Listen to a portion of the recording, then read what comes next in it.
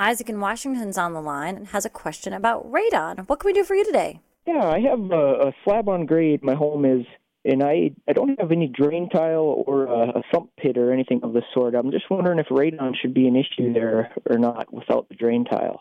Well, it's possible that radon could be a problem in a home that's built as slab on grade, but it's a lot less likely than if the house was on a basement, for example.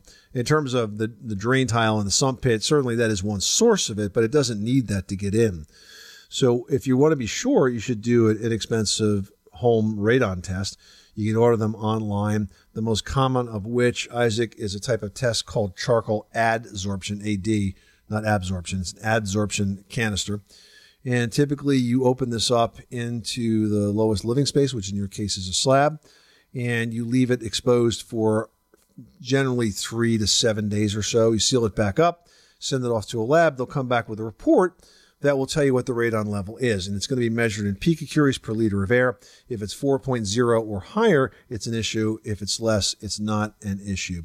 So I would do a radon test just so you can have the comfort of knowing what your radon levels are. You might want to wait until it's a little colder out because you do have to keep the windows and doors closed except for normal entry and exit. So typically you're going to get higher radon test results when the weather gets chilly just because folks are so accustomed to kind of keeping everything closed up. Perfect. Sounds great. I appreciate it. Thank you much. Good luck. Thanks so much for calling us at 888-MONEY-PIT. Yep.